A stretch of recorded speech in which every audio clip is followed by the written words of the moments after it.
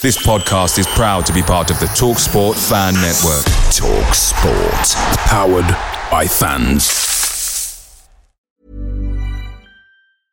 This is Paige, the co-host of Giggly Squad, and I want to tell you about a company that I've been loving, Olive & June. Olive & June gives you everything that you need for a salon-quality manicure in one box. And if you break it down, it really comes out to $2 a manicure, which is absolutely insane. It's also so easy to get salon-worthy nails at home with Olive & June. The difference between how your nails used to look when you did them yourself and now with the Mani system is a complete game changer. The best thing about Olive & June, too, is it's a quick dry. Dries in about 1 minute, lasts for 5 days, and full coverage in up to 1 to 2 coats. Visit oliveandjune.com/perfectmani20 for 20% off your first system. That's oliveandjune.com/perfectmani20 for 20% off your first system.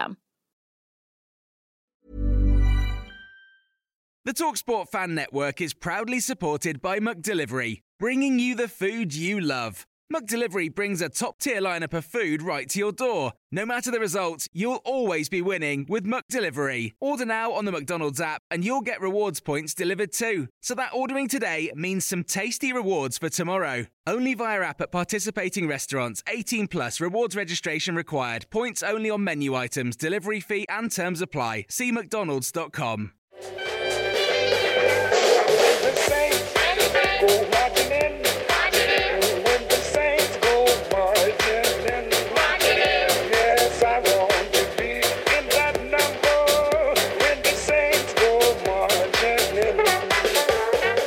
Hello and welcome to the latest episode of the Total Saints podcast.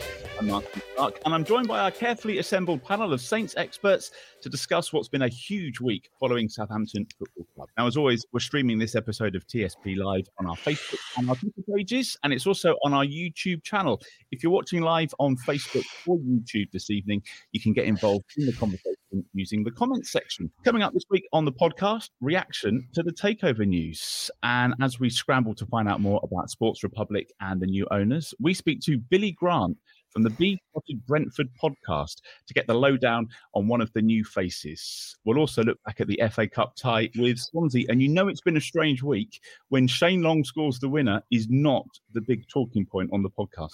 We're also going to preview a busy week ahead with Brentford visiting St Mary's on Tuesday and the away trip to Wolves at the weekend. So first of all, let me introduce you to our regular TSP guests. Steve Grant is the owner of Saints Web. That's the independent Southampton FC website.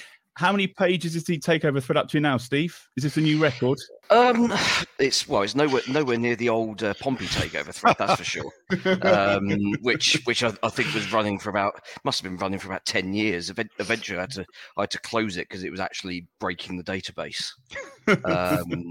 With the comedy that was providing year on year. But no, obviously it's been a busy week, plenty to talk about. But to be honest, it's mostly positive because at the moment it's very difficult to kind of dig into these guys' background and find too many kind of even yellow flags, let alone red flags. So yeah, it's been interesting week all told. Good. Glenn Delacourt is the writer of the blog League One -10. Have you spotted Gareth Bale house hunting in Hedge End yet, Glenn? No. Surprisingly enough, I can't imagine he'll be queuing up to play the Municipal at Southampton Sports Centre anytime soon. So no, haven't seen Gareth anywhere nearby. But yeah, I mean, obviously the takeovers are a talking point from this week, and I've written a bit about it, and Dan's written absolutely loads about it. Put the rest of us to shame, which I'm sure he's going to tell us about in a minute. But other than that, I've had a sort of relatively quiet week. We've got COVID concerns in the house at the moment, so it's all a bit rubbish at the moment. So I myself am negative, like the majority of our fan base, but my negatives are good. My negative's a good thing at the moment.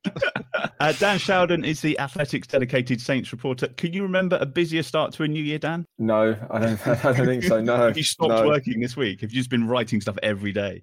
It's just, and even like yesterday was just like just a nightmare. Like the last thing you want is, you just go there, you think, right, okay, 1-0 up after 8 minutes. Like this will be 2 or 3-0. They are way in control.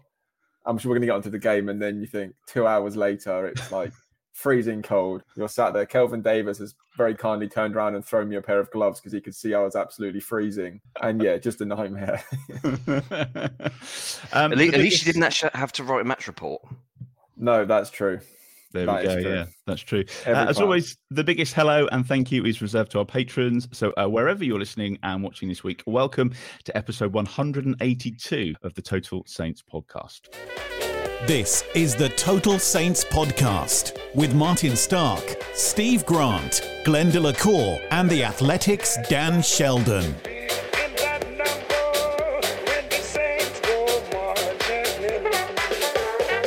So let's start with the big news this week, shall we? Southampton Football Club has announced Cyberlinks International College as the latest addition to its portfolio of academy partners. No, I'm joking. The big news this week, of course, that was second. The big news this week is that Sport Republic has completed the acquisition of a controlling stake in Southampton Football Club. Lots of headlines: Enter the Dragon, marching on, the dawn of a new era. It was a busy day on Tuesday. Dan, you've probably been closer to this than all of us. So what did you make of it all? When did you get wind of it? How busy was it for you on Tuesday?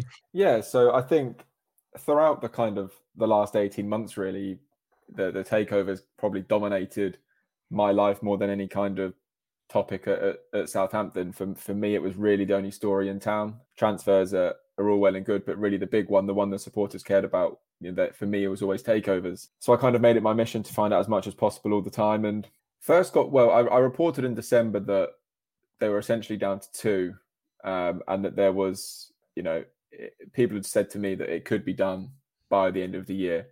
And to be honest, this was done by the end of the year. It was just a case of let's leave it in the drawer. A few things you had to, dot the I's and cross the T's and then announce on January the 4th. So this was pretty much there by December the 31st, and got wind it was definitely going to happen, and all coming out about 24, 36 hours before it did. And then it's that horrible thing. So I didn't sleep really the night before, because you're just thinking this is 18 months now of kind of everything, and it's all and then you're trying to protect, you can't run with it, that story, because you're protecting the people who have told you, and you're seeing it come out on Sky, and it's I know, you see, you just know it's going to happen, and you think, well, do I go with it and, burn sources and them not trust me anymore, or do you just sit on it and you might not be first, but you'll always be kind of accurate second on it? And I chose for the latter, because I think I'd rather 10 more stories than no more. And it was when I was told, as soon as I was told the players and Ralph know, that's when I was kind of saying I can't really sit on it now, because there are a lot of people connected to players. All it takes is one, and then if they text someone else. So that's when I ran with it, is when, as soon as I found out the players were told, I was like, right, let's just do it, because it's going to come out now. And then, it was just a crazy kind of day to be in it. It was enjoyable. It's just a manic kind of weird thing. I woke up on Wednesday morning and really thought, what do I do now? That's how I felt. And then straight I was reminded by all these other things that I have to do. So, yeah, it was good. Really enjoyable.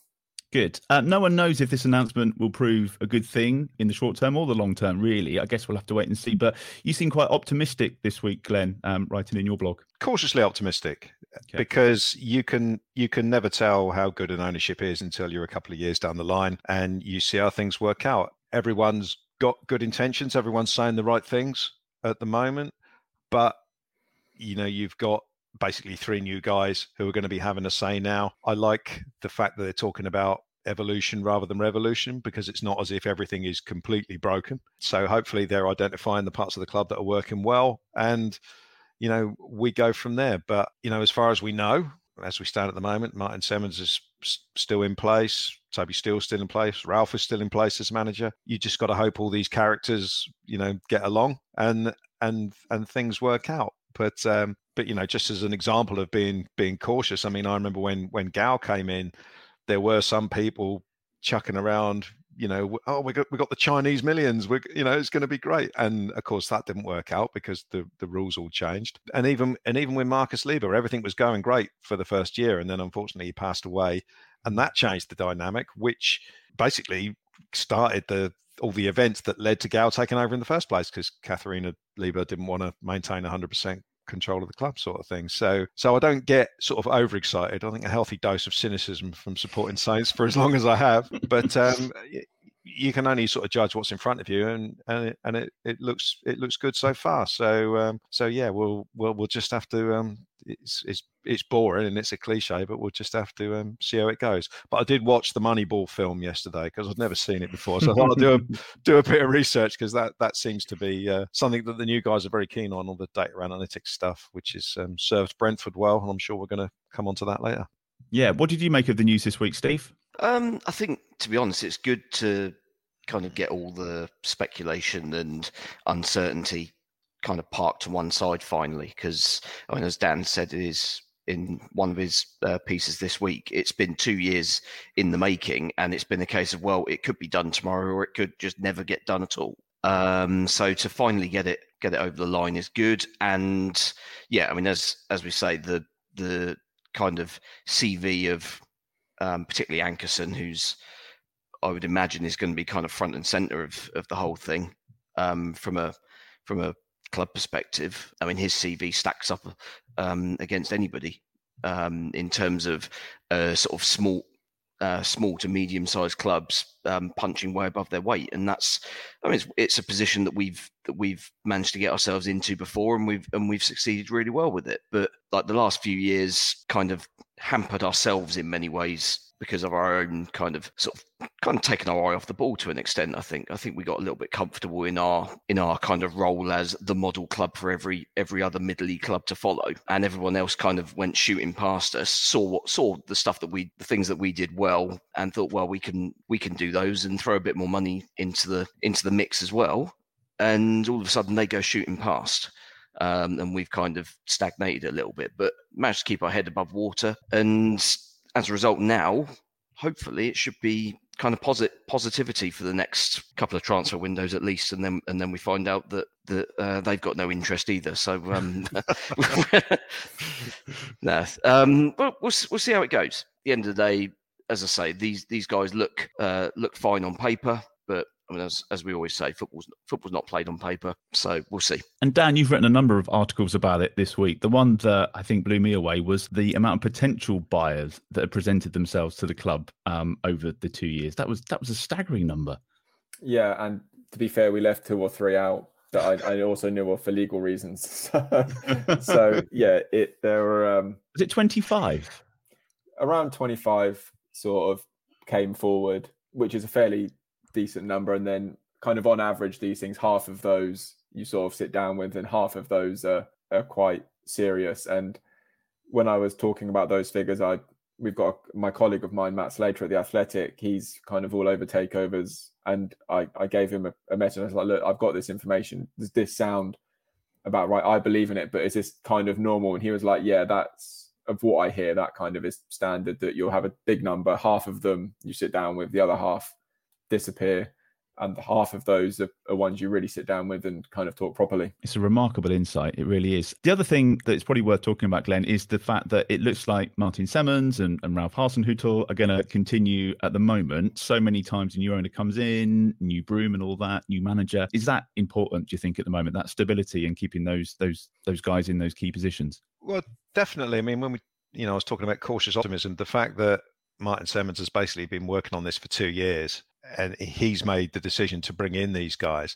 I mean, who made the decision to bring Gow? Was that Ralph Kruger involved in that? Or, I think he was. Yeah. Time, wasn't it? Yeah. Yeah. So, I mean, without wishing to go over old ground, I never thought much of Ralph Kruger, whereas Martin Semmens has never done anything but impressed me with this, with the stuff that he said and done so far. So the fact that he's involved in it and has been involved in the last 2 years, that gives me an element of confidence as well. I think it's very important for him to stay in place. And in my opinion, the manager situation, it ain't broke at the moment. I think he's doing pretty well. I know there are some people that don't think that, and that's fine. That's it's fine for you to have that wrong opinion if you want it. But I don't see the I don't see the need to change anything there. And yeah, I'm happy that it continues. But Ralph will know that whereas Martin Semmens might have been incredibly tolerant with him, we got beaten 9-0 twice at the end of the day. You guys might not be so tolerant. So there is a little bit more pressure on Ralph because of the unknown. He doesn't know who he doesn't know his boss as well as he knew him before the takeover. So, but again, I think he'll welcome that, and I think it's I think it can only be a good thing. We need to be moving forwards because, as Steve was saying earlier, we haven't really moved anywhere in the last 4 years. We've done that classic thing of standing still, so therefore you go backwards. That's kind of what we've been doing, and yeah, so I'm happy with the shake-up, really. I think one of the quotes, Steve, from Martin Semmens was, "Today we found the perfect solution for our club." Does it feel like it to you? Yeah, I think so. I think realistically, we were never likely to be sort of talked about in the same bracket as, the obvious sort of news story of the day with Newcastle. We were never likely to be involved in a takeover of that magnitude, but certainly the backing that this Serbian fella seems to have is clearly substantial. And I don't know how much of it he's even looking to actually put into the club. There's been nothing said on that. I don't think there's even been any speculation on that as to how much he's willing to kind of pony up himself. So yeah, I think as we've said, I think there's a lot that's going on in the club that isn't broken. So therefore, kind of don't mess around with it too much. Maybe make some slight refinements and do maybe sort of look at ways that you can.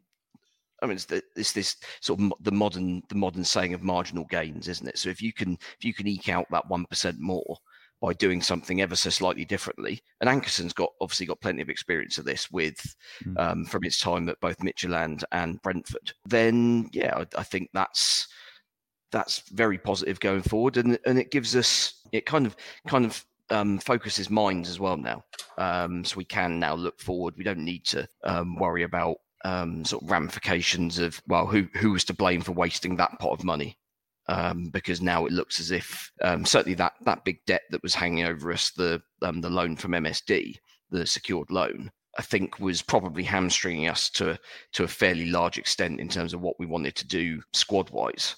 Whereas now, by the sounds of it, that may get, I don't think we could do it immediately, but I think that may get paid off at the first opportunity, because you'll save millions of pounds in interest by doing that as well.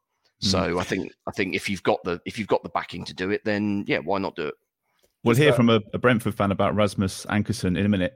Go on, Dan. I was just going to maybe kind of raise an alternative view to the MSD loan. And that's something that I've learned from speaking to kind of all different people in business throughout the whole sort of takeover process. And that my understanding is that there is a desire. So Southampton, to my knowledge, can't pay any of that money off until June, because it's 2 years. They're kind of locked in for 2 years, and then you can start kind of chipping away.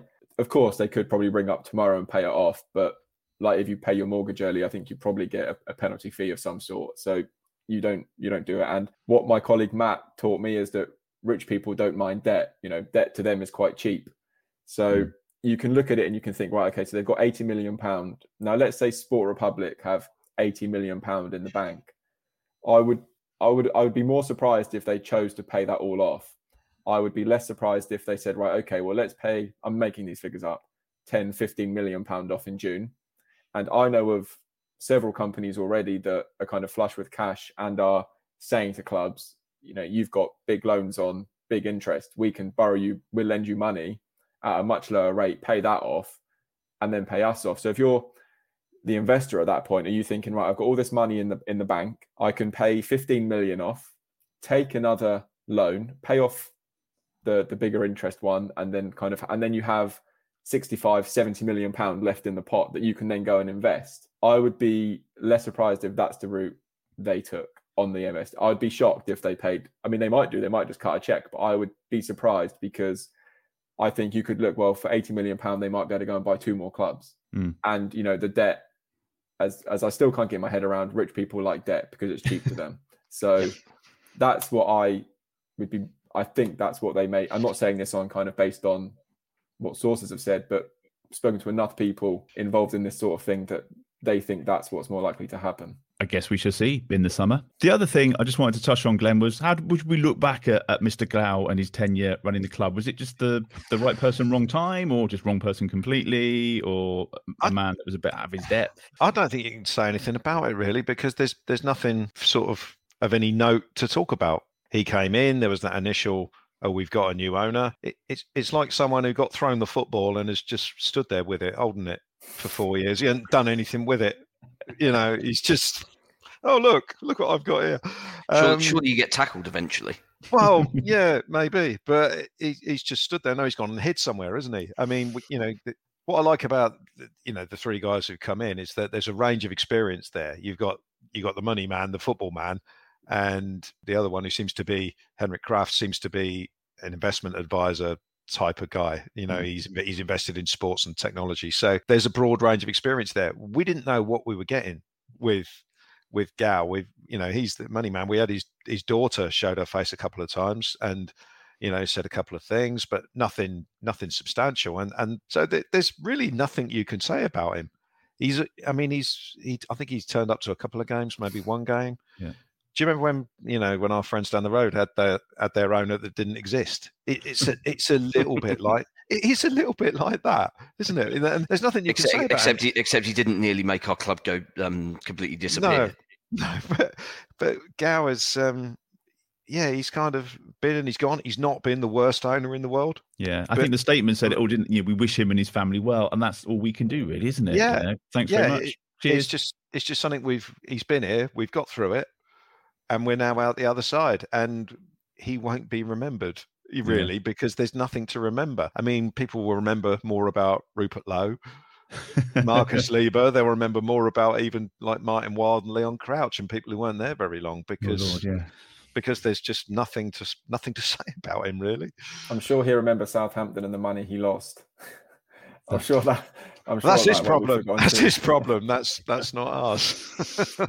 Dan, quick question for you. James, who's watching, says there's talk of a stable of clubs. Have we got any idea which clubs, countries could be involved? I know you sat down with Martin Semmens this week, and that was one of the things that you spoke to him about. Yeah, he didn't kind of say too much really about that. I think from another conversation, Europe, I mean, that's very vague, obviously, but Europe, I think to them is seen as very good for the kind of player pathway model. But then at the same time, America, below, obviously franchises are mega expensive in America, but you can get kind of a tier or two below the MLS and they're not so expensive.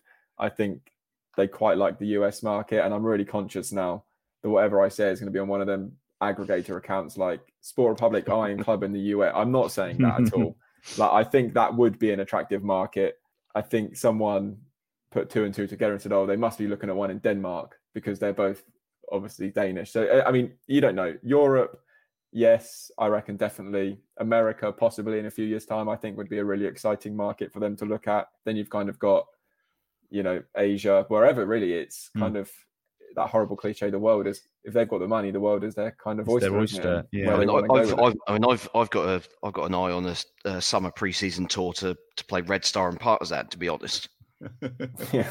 Somewhere nice would be good, wouldn't it? We'll get on to yesterday's match against Swansea. We'll preview the Brentford game as well. Rasmus Ankersen is one of the names that we've been talking about today. He's the CEO of Sport Republic, and he was the former Brentford director of football. So earlier this week, Ben Stanfield, founder of the Total Saints podcast, caught up with Billy Grant from the Besotted Brentford podcast. Thanks, Martin. Yes, as you guys have already been discussing in this podcast episode, 1/3 of the new Sport Republic ownership group is Dane Rasmus Ankersen. Prior to this new project, Rasmus has been operating as Brentford's co-director of football, a position he undertook with the Premier League club in 2015. One man who has met and interacted with him a lot during the 6.5 years is Billy Grant from the Besotted Brentford fanzine, and we're delighted to have Billy here with us now. Billy, firstly, welcome to TSP. Thanks for coming on to provide some first-hand insight on Rasmus. Listen, thanks for inviting me as well. And like I said to you, it's a complete and utter coincidence that I end up having to speak to you a few days before the Mighty Bees come down to Southampton. I mean, I spoke to Rasmus, I think, last night, and I just said to him, this is so typical that it's like, you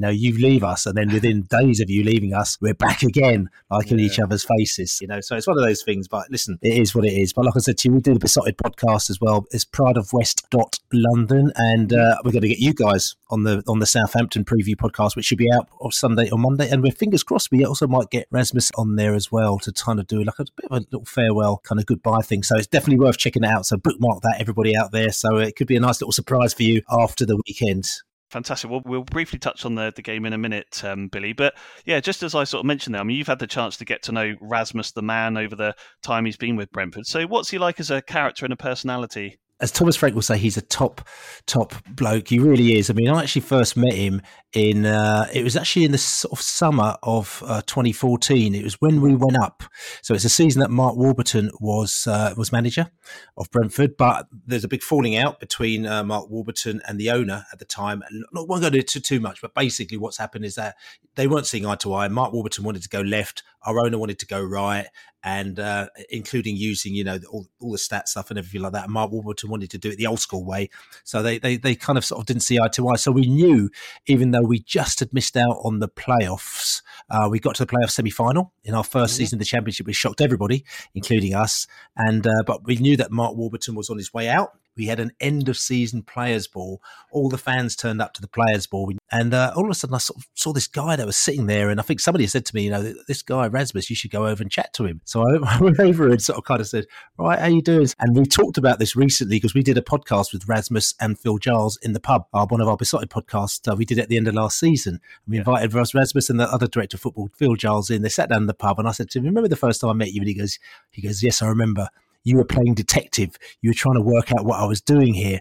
I wasn't trying to work out whether or not he was coming to replace Warburton or bring other people in, because he was there and you knew that he was coming into Brentford somehow. Matthew Benham had met him, I think, for his involvement in Denmark and a number of the speeches that he'd done. And he was like a real motivated speaker. And he met Rasmus in Denmark, and Rasmus was involved with Michelin, which Matthew Benham eventually took over. And I think he just really liked his open way of thinking and his left-fieldedness. I think it was within a few months, he was actually installed as one of the co-directors of football.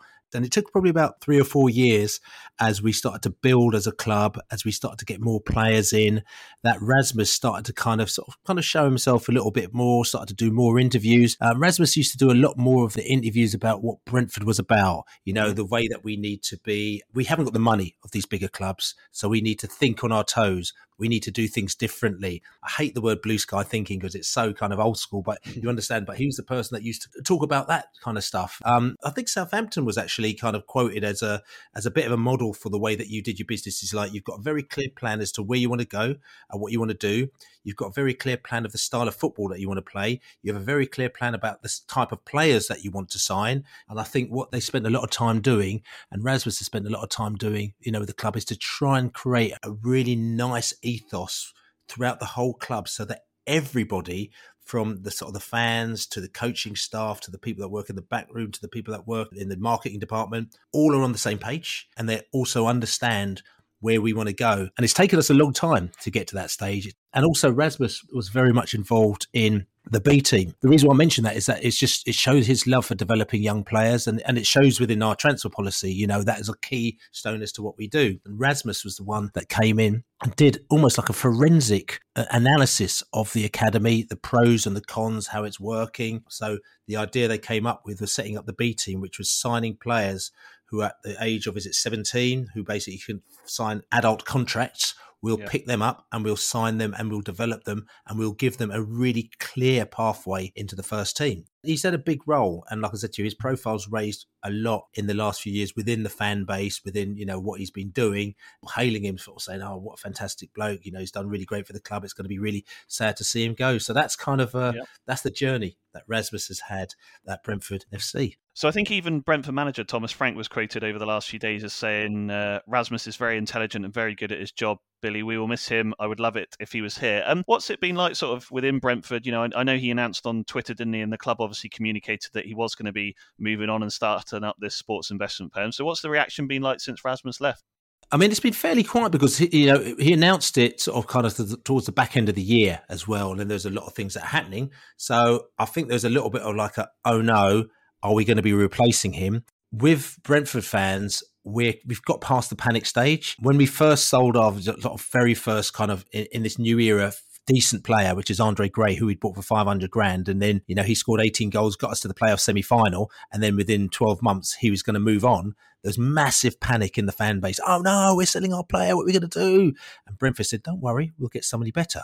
And we were like, no, you can't do that. It's not going to happen. And then the following, then the next player that came along was Scott Hogan. And he scored, 30 goals in about 2 games. And then Aston Villa came in for him. We're like, no, you can't sell him. And they said, don't worry, we'll get someone better. And they kept on doing that with, with Lasse Vibe, and then he left, and then Neil Maupay came, and then he left, and then Ollie Watkins came, and Ben Rama. And so by the time all these players came, all the fans had calmed down a little bit and like, okay, we trust you now. So that's kind of cool. And there's a succession plan in place. Okay, that's cool. So I think with the Rasmus thing, people are gutted because we obviously don't want anything to change. But at the same time, people have gone, well, I can't believe he's going to go without Brentford having a succession plan in place. Yeah. They're just not going to leave a hole because they're just not like that. So I think people are sad to see him go. He's a really nice bloke. And like I said to you, hopefully we're going to get him on our pod this week. But at the same time, we believe that Brentford will have a succession plan, which will mean that it'll be smooth. And I think also Rasmus going now, it's almost like, in the way that he is, I think that he will sort of feel, I've done what I need to and I can with this club. I've got them from Division 3, in effect, to the Premier League, okay? And they're financially successful, which I've been involved, helped in doing that and bringing the players in. And they've got an ethos, which is good. So I think as far as he's concerned, I'm going to move on. And I think the club is almost like we're at a level now where, yes, if you move on, we know what the benchmarks are if somebody else is going to do it. Look, you explained some of this in your first answer, but as part of Sport Republic then, Billy, what do you think Rasmus can bring or offer to Saints that they might not already have? I mean, obviously he's a great business person. He's young, he's self-employed, he's got many strings to his bow. You see his TED Talks, I think that the main thing is that he thinks out the box. And again, I know that's a bit of a cliche thing to say, but he thinks not like what other people think. Now, within football, that can be a problem because football's very traditional. So if you go into a club like, maybe even like Aston Villa, probably like Everton, you go inside there and you try and do something which is different, it may be very hard, So sometimes you have to go into a club which is malleable enough to actually say, I'll have a go at that. And sometimes that happens at clubs who are at a lower level because at the end of the day, they've got nothing to lose. That's the main thing I think that Rasmus will bring to you as a person. I spoke to him, I think last night, and I was chatting away to him, and I sort of said to him, what are you going to do? His companies are going to be investing in football clubs and esports and sports tech. Is it going to be the same as what you did with Brentford? And he says, he's not going to operate Southampton like he's operated Brentford. He's going to leave that to your management team. So he's going to be much more hands-off. Yep. His job is more overseeing the investment for Sport Republic and building a sort of a multiple club system and making investments into sports tech. So that's kind of where it is. So it's going to be sort of very different within that. You'll see him sort of kind of taking a step back. Obviously, if he's got an interest in it, he's going to want you to do well. But I could see it more of him talking to you about how and what you should be implementing and what you should be doing to try and take Southampton into the kind of mid-21st century. I said to him, are you going to be Brentfording Southampton to get you back on track? And he like that. He said, Brentfording. He goes, he'll help you as much as he can, but like I said to you, it's not operational, so he's not going to be buying and selling your players. He's dealt with agents quite a lot. So he's going to be sort of more interested in doing things as an overseer and more in the back and, making sure that things are running from an umbrella point of view. And that's sort of for us, we're thinking that's kind of cool because he's not going to be going in there and nabbing any of our players anytime soon. And if he does, he knows how much they cost anyway. So exactly. Well, no, it'll be interesting to see when it does. I'm sure you guys will be keeping an eye on it. And I think as Saints fans, we're excited by the impact that the Takeover Group and the varied experience they've got. And as you say, bringing in some new ideas for Martin Semmens and his team to sort of think about. So thanks for the great insight on Rasmus, Billy. Look, just before we let you go, as you mentioned at the start, as is the way in football,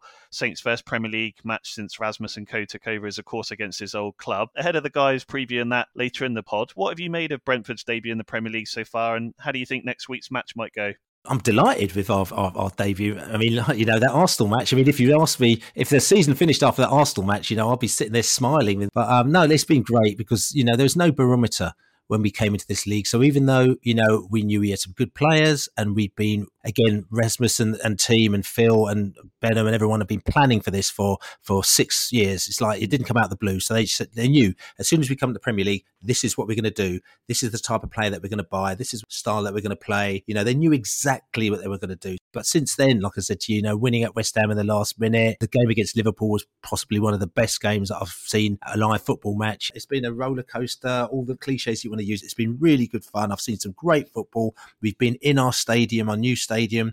We're standing behind the goal. We're singing. It makes a lot of noise. Let's get ourselves, another season in this league. The following season, we kind of build again slowly and just do it that way. So, it's been clever and it's just given us a lot of fun. And, like I said, I'm looking forward to coming down to Southampton. I booked my train ticket today even. So I'll be down there at mid-afternoon on a Tuesday afternoon, as you've done, sort of sampling the wares of all various Southampton ale houses and food places and meeting up with mate, Pete the Artful Dodger and Ian as well, who I go to all my England games with. So I'll be, I'm really looking forward to it. If you'd asked me back in, say, October, I would have been very positive because I would have known that we'd had a set team. But what we found is that our first 11 team are very good. But with the injuries that we've had, it's caused us a few problems. And I'm not making excuses. Every team has injuries. But, David Raya, our goalkeeper, being out for 5 months has caused us massive problems. Him and his relationship with his defence, we've gone from probably like the third best defence in the league to probably like the fourth or fifth worst defence in the league. That's been quite a difficult thing for us because we were built on a pillar of strong defence. But the other player that went missing was Christopher Ajer, who's a brilliant player, a Rolls Royce of a centre-back, carries the ball out from the back, really cool and calm. And he went out injured in, I think it was mid-October. So he's been out for a couple of months as well. And that's really damaged us massively. But he's going to play in the Cup this weekend. And so fingers crossed if he comes through that, he's due to start against Southampton. So the positive thing is that these players are coming back. Brian Mbeumo's been injured as well, who's a really key player up front. He's been injured as well, and he might be back against Southampton. So to answer your question, I don't really know. It depends on who plays. But if the players who look like they're coming back do play, I think we'll give you a bit of a game, and I'll be quite happy if we can get a point, get a draw down there. Fantastic. Well, thanks for the time, Billy. We really do appreciate it. That's Billy Graham from Besotted Brentford at Besotted on Twitter. Yeah, cheers, Billy. Thank you for joining us, and thanks to Ben for doing that as well. We'll get on to the Brentford game in just a moment. I want to talk about the FA Cup yesterday and the win at Swansea. Steve, it should have been a nice, easy win, but that sending off kind of changed everything again.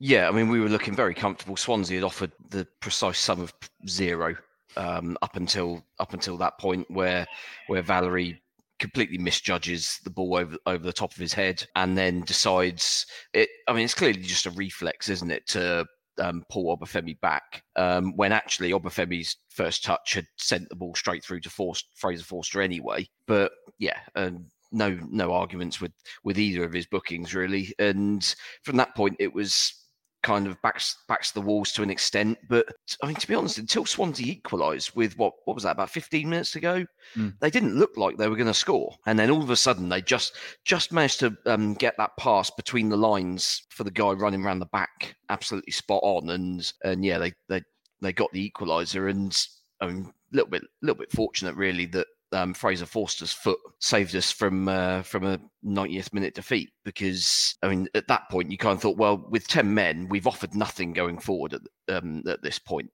The substitutions that we made seemed to kind of take the stability out of the game that we had, and you thought, and especially once they went in front in extra time, you thought, well, that's us done. We might as well just kind of play this extra time period out and just save legs. But fair play. I mean, scoring literally straight from kickoff was pretty impressive. I mean, not so impressive if you're of a Swansea persuasion. That was, I mean, it's the sort of stuff we do, isn't it? But it was extraordinary that the subs that came on in the second half of normal time didn't really get involved at all, and then all of a sudden in extra time they're front and centre. And Elyounoussi and Shane Long were the difference makers, really. Yeah, and it was slightly strange that then, having got the lead back, all of a sudden Swansea then reverted to having no clue what they were doing. Yeah, all things considered, Glenn, a great result. And who'd have thought we'd be talking about Shane Long scoring the winner? Absolutely. Well, whatever your opinion of Shane Long as a footballer, you can't deny him his sort of moment in the sun scoring the winning goal yesterday. It's great. It's great for him. He must be here thinking, well, I'm never going to get a game this season, and to come on and make a difference is it's brilliant. And he played well in the last game he played, as we covered last week. He played well against Spurs. So obviously getting on the pitch a few times has obviously boosted his confidence a little bit. And it's great to see him, set up one and score another. So yeah, good stuff. I always feel with cup games is that basically you look at the score and that's it, and nothing else matters. It's about getting through. and it's about getting into the next round, and nothing else matters. We've done that. We've played 90 minutes out of 120 with 10 men. We've had to take our best midfielder out of the midfield and put him at right back. You go back to a couple of weeks ago to the West Ham game where we conceded goals and then went straight up the other end and scored. Did it twice. It's one of the things that I always complained about last season was our reaction to any sort of adversity, be it letting in a goal, getting a red card, anything like that. We are getting better at it. We're not just caving in now and capitulating. And yesterday was another example of that. We're 2-1 down in extra time with 10 men. And even the first goal we conceded, a lot of teams would have thought, oh, Christ, we've only got 10 men. We're now probably going to have to do extra time.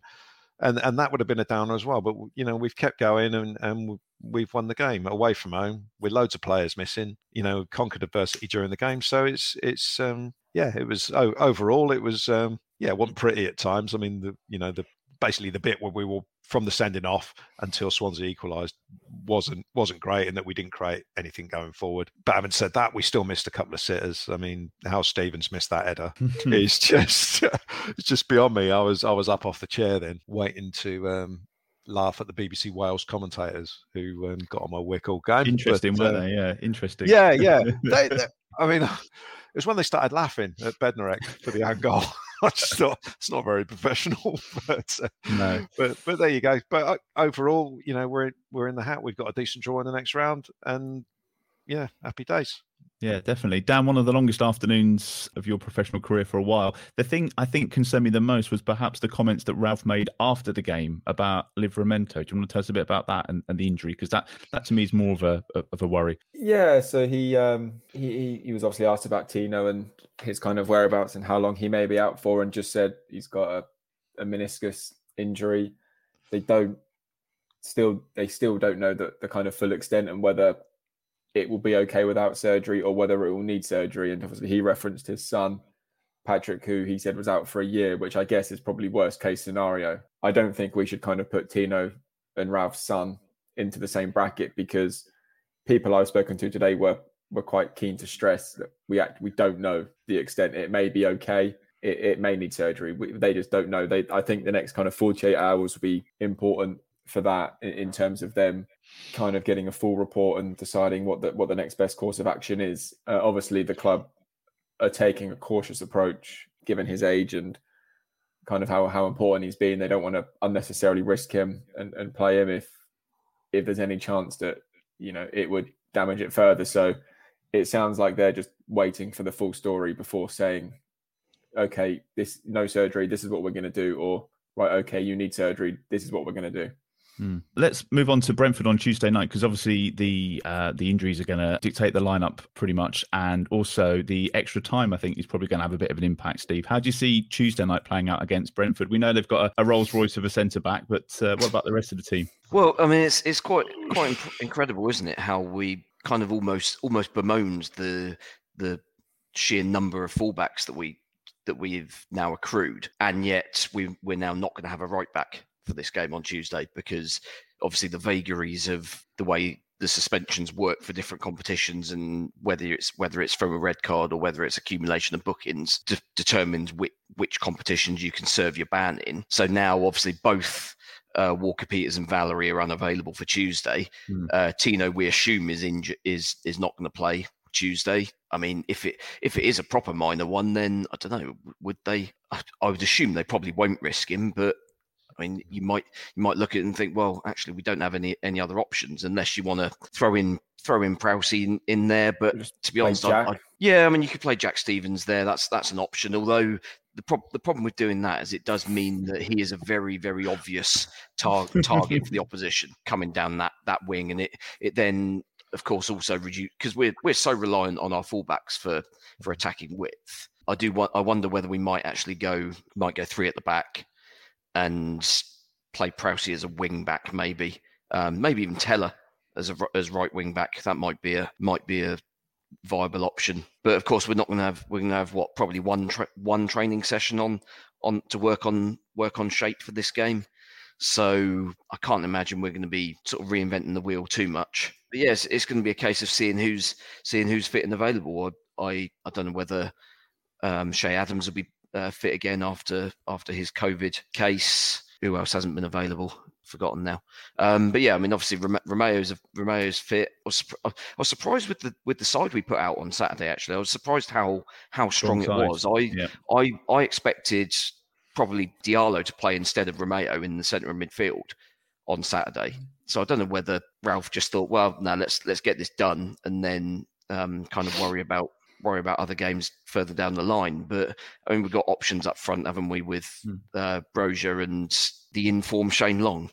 Yeah, absolutely.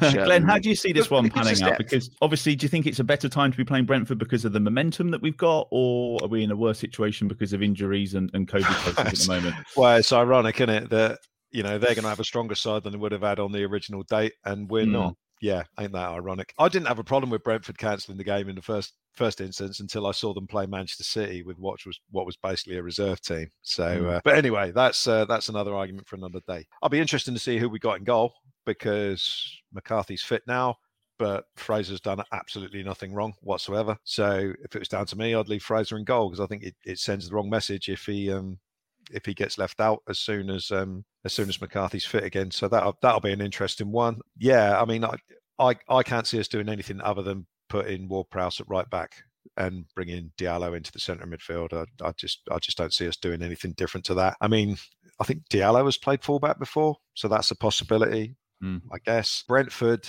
tend to play with wing backs.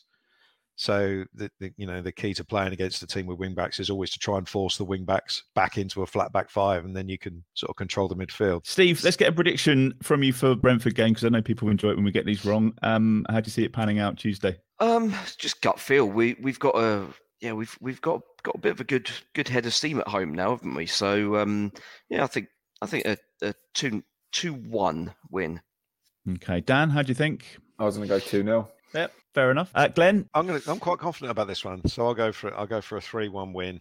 As long as we find a way to control the midfield, because Brentford they've got a guy Norgard in midfield who always looks quite impressive every time I see him play. So if we let him play, we'll have problems. But if we can get on top of the midfield, he went off injured in the Villa game the other week. No, so did he? I don't know if he's available. Yeah, they'll probably cancel the game again then. But yeah,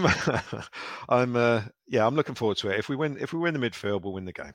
So I'll go 3-1 to us. So that's Tuesday night. Quick look at Saturday, and Wolves away, the only team to beat us at St Mary's this season. Steve, in a nutshell, what have you made of their start to the season, their team? I mean, their results have been excellent, but my God, they are so tedious to watch. They are just eye-bleedingly boring, which, when given the sort of quality of the technical players they've got in midfield and up front, is not great, really. But it's a system that's worked for them under both the Portuguese managers they've had. Nuno and Bruno Lage have both had this system of being very sort of negative defensively. You set up in a bank of five and then 3 or 4 more across the midfield, and you strangle the life out of the game, and in the second half the opposition gets bored and you pick them off. And it's worked a treat for them. I mean, it worked well for Wolves at Old Trafford the other night, and Man United fell right into the trap, as we did when we played them at St Mary's. So if we can avoid that, if we can get a fast start and make them come at us, then we can pick them off on the break, and then all of a sudden the tempo changes, and I don't think they can play the way that they want to play then. But yeah, we'll see. Glenn, you described the home game as a depressing crash back down to earth. So can we expect a better outcome at Molineux? Well, I think when we played them, they hadn't won a game, had they? That's they hadn't won a game, and we hadn't either. And it was one that we sort of targeted as this has got to be the first win, and we were abysmal, really. And when you play teams who are as kind of rigid as Wolves are, you can't afford to give them anything, and the first goal is absolutely key. And just reinforcing what Steve said, really, if we can get that first goal and make them come out, then we've got a chance, because got a chance of getting something. Because on paper, you look at their team, and the two in the centre of midfield, Moutinho and Neves, are not the best defensively. Moutinho's 35, so you'd think we should be able to get around them and do something there.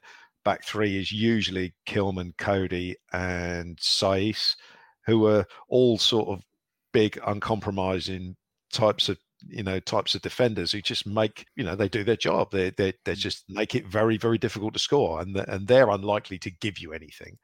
So we've got to make sure we're the same. I assume, is Salisu back for these 2 games, or does he miss? He's back for So that'll be important. So again, it's a game that we could get something out of, but we have to do the basics well, and we have to deal with Traore when he comes on, which he always does, and he always causes a panic, even if he doesn't score or assist himself. He always causes some sort of chaos that we have to deal with. But if he doesn't leave this week in the transfer window, that was one of the rumours, wasn't it? Prediction from you, Glenn? What do you reckon? I'll go for a 1-1 draw. Okay, Steve? 0-0. And Dan, not a great trip for you, is it? What do you reckon? I would have gone 0-0, but I'll go 1-0 Saints. Before we finish, Dan, obviously January transfer window is open. Are you expecting much business for Southampton, or can you enjoy a bit of a quieter week this week? You never really know, to be honest. I think, I don't expect them to kind of be going out there to make a play for Mbappe or anything like that. But if there was a chance to do another kind of Tino deal, I wouldn't be surprised if they look to kind of exploit that. Or I think clubs only do business in January for 2 reasons. One, they've got loads of injuries and they need someone else in, or they think they're going to get relegated. I think Southampton have worked hard on the squad depth. Yes, it's being tested now with the kind of fullback situation, but you can't really help COVID, and the red card was foolish. So I'm not in the camp that they should be going out to sign another right back. I think you just kind of get on with it, and when Walker Peters returns and Tino returns, and you're kind of fine. But if there's a chance to do something like another Tino, I wouldn't be surprised if they did, but I'm not expecting much, to be honest. Okay, brilliant. Thanks, Dan. Thanks, Steve. Thanks, Glenn. I must say thanks to Ben as well for catching up with Billy Grant from the Brentford Fans podcast earlier. A quick shout out to some of our loyal and much loved patrons in the Matt Letizia tier: Colt Baker, Dave Ernsberger, Ed Busy, and Phil Cook. And in the Francis Benali tier, we've got Nick Reed. To find out more about becoming a TSP patron and the benefits that come with that, do check out the website. And don't forget to follow this podcast wherever you're listening. On the socials, we are at Total Saints Pod. You'll find us on Twitter and Facebook, and you can always drop us an email during the week via the website. Thank you for listening. Stay safe, and we'll see you next week. Away days are great, but there's nothing quite like playing at home. The same goes for McDonald's. Maximise your home ground advantage with McDelivery. Order now on the McDonald's app. At participating restaurants, 18 plus, serving times, delivery fee and terms apply. See mcdonalds.com. Hi, this is Craig Robinson from Ways to Win, and support for this podcast comes from Invesco QQQ. Invesco QQQ is proud to sponsor this episode, and even prouder to provide access to innovation for the last 25 years. Basketball has had innovations over the years, too. We're seeing the game played in new ways every day. Learn more at Invesco.com/QQQ. Let's rethink possibility. Invesco Distributors, Inc. This podcast is proud to be part of the TalkSport Fan Network. TalkSport. Powered by fans.